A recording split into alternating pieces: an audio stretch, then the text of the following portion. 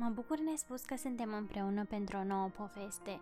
Astăzi vom citi povestea Adevăratul prieten de Emilia Plugaru. Cărămidă sau cărămizică, după cum îi zice stăpâna cea mică, nu are prieteni. Nimeni nu vrea să se împrietenească cu el. Cărămidă nu știe de ce. Probabil din pricina invidiei.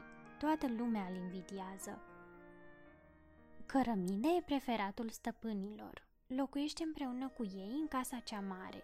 Pe vreme de ploaie, de vânt, Cărămidă stă lângă soba fierbinte. Și atunci, cum să nu-l invidiezi? Se tolonește pe covoare moi, mănâncă bucate alese, iar uneori când are chef stăpânul, bea împreună cu el bere.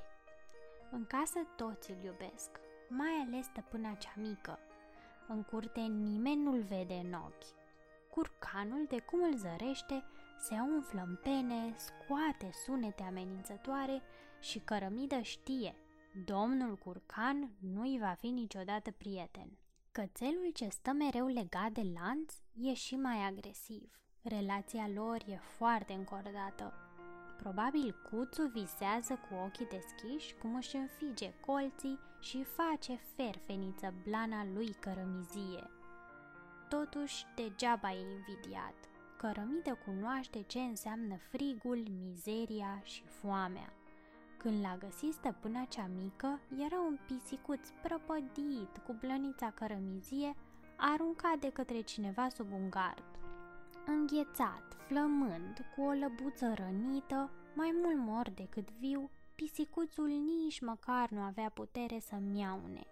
Stăpânei cele mici i s-a făcut milă.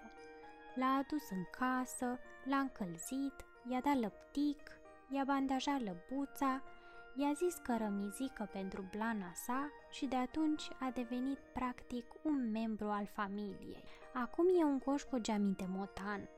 Îi iubește pe cei ai casei, dar visează să aibă un prieten al său, doar al său, unul adevărat, căruia să-i spună visele sale motănești în limba sa motănească, căruia să-i împărtășească bucuriile și necazurile.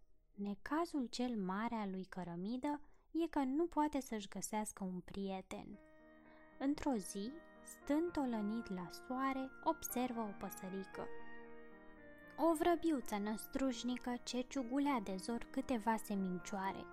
Iată cine îmi va fi prietenă, se gândi Cărămidă și întinse lăbuța spre ea zicând: drăguță vrăbiuță, fii te rog prietena mea. Au! Sări repede vrăbiuța. Domnule motan, cum de îndrăznești? Crezi că mă păcălești? Mi-a spus mie bunica.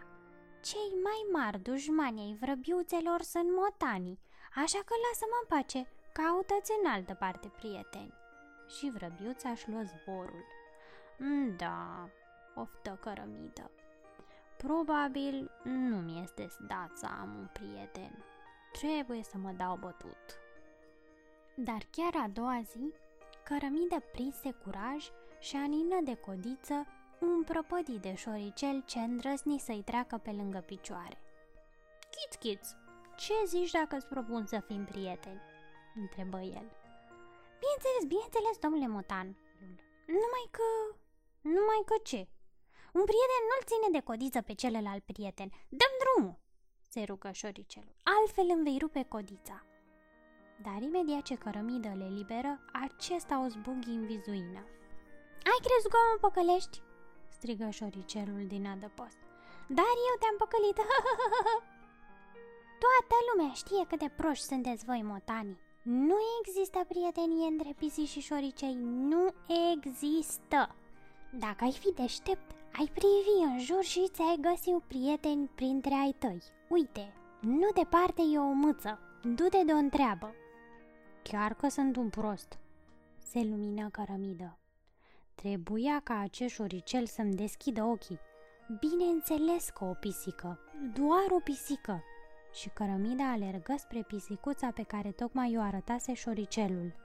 Era o mâță murdară, cu blănița alb călbuie, numai pielea și oasele.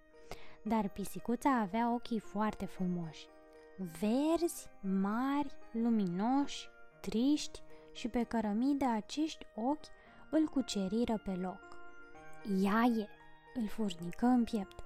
Pisicuță drăgălașă, șopti el, n-ai vrea să fim buni prieteni? St, spuse pisicuța. Nu vezi? Sunt ocupată, vânez, nu mi-arde de prietenii. Și pisicuța se repezi spre o vrăbiuță. Cărămidă nu reuși să clipească că pisica cu ochi frumoși o și înghiți pe biata vrăbiuță cu tot cu pene. Puh! Exclamă dezgustat motanul. Cum se poate? E oribil! Oribil? Oribil e să mor de foame. De câteva zile n-am mâncat nimic. Poate că dumneata nu cunoști ce înseamnă foamea. Eu însă cunosc. Și eu am știut ce înseamnă foamea, dar nu are importanță. Să vorbim despre altceva. Te invit în ospeție. Locuiesc, uite acolo, în casa aia frumoasă. Mergi? Știu eu. Bine, merg, răspunse mâța nehotărâtă. Niciodată pisica cu blăniță alb-gălbuie nu a călcat pe covoare atât de moi, nu a gustat din bucate atât de alese, nu a avut alături un domn atât de amabil, de educat și de drăgălaș. Fără îndoială că a acceptat să-i fie prietenă. O prietenă credincioasă, așa cum trebuie să fie adevăratul prieten.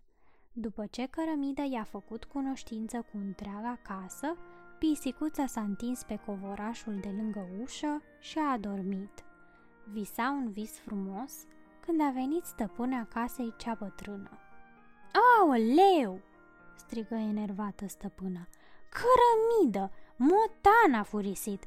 Ai îndrăznit să-mi aduci în locuință mâțe din astea pline de purici? Și nu reuși pisicuța să deschidă ochii, că se și pomeni înșfăcată și aruncată în mijlocul ogrăzii. Miau, miau, mieună ea jalnic. Miau, miau. Miorlau, miorlă indignat cărămidă, apoi alergă după pisicuță. Cărămidă, cărămizică, încotro, o auzi pe stăpâna cea mică. Mișcă în casă, imediat. Ascultător, cărămidă făcu cale întoarsă. Câteva zile motanul tânji rău de tot. Nu se atinsese de mâncare, slăbise, nici chiar bere cu stăpânul nu mai dorea să bea. Mereu în minte o avea pe prietena sa. Peste o vreme, totuși, se trezi și merse afară. În curte o văzu pe frumoasa lui pisicuță. Ținea în dinți un șoricel. Era șoricelul pe care îl cunoscuse deja. Vru să ia apărarea, dar tăcu. Înguști? Întrebă pisicuța. Cărămidă refuză delicat. În acea noapte nu se întoarse acasă, nici în următoarea, apoi urmară alte zile, alte nopți. Dormind alături de pisicuță sub cerul liber, se simțea într-al nouălea cer de fericire. Niciodată nu-i fusese atât de bine. Când îl răzbea foamea, mânca șoricei și păsărele pe care îi le aducea prietena sa. Era prea domn ca să învețe să vâneze. Biata pisicuță se zbătea acum pentru doi și totuși ambii trăiau zile minunate. Știi, îi vorbi într-o zi pisicuța, dacă voi avea vreodată pisicuți, aș vrea ca ei să-ți semene ție, adică să aibă blănița cărămizie. Ai o blăniță nemaipomenită. Cărămidă rămase flatat. Toamna însă, când începură ploile, lui Cărămidă îi se făcu brusc un dor nebun de un acoperiș. Mereu visa covoare moi, peste tot simțea miros de bere. Nu mai rezistă. Merse să-și vadă fosta locuință. Cărămidă, cărămizică! O auzi de îndată ce păși pragul casei pe stăpâna cea mică. Mamă, privește! S-a întors Cărămidă! Pe unde o fi hoinărit atâta amar de vreme? Pe unde? Bombăni stăpâna cea mare. E de la sine înțeles. A vagabondat cu râioasa aia de mâță. Ia și du-l la baie. Spală-l, dezinfectează-l. Mâine îl vom arăta veterinarului. Aproape de iarnă, la colțul unui bloc, flămânzi, însetați, stăteau lipiți unul de celălalt 4 motănași. Toți 4 aveau blănițele cărămizii. De departe îi privea tristă o biată pisicuță cu blana jerpelită, care probabil fusese cândva albă ca neaua. Pe alături trecu o fetiță. Unul din motănași se dezlipi de ceilalți și merse în urma ei. Miau, miau, suspină jalnic motănașul. Fetița se întoarse. Cărămidă?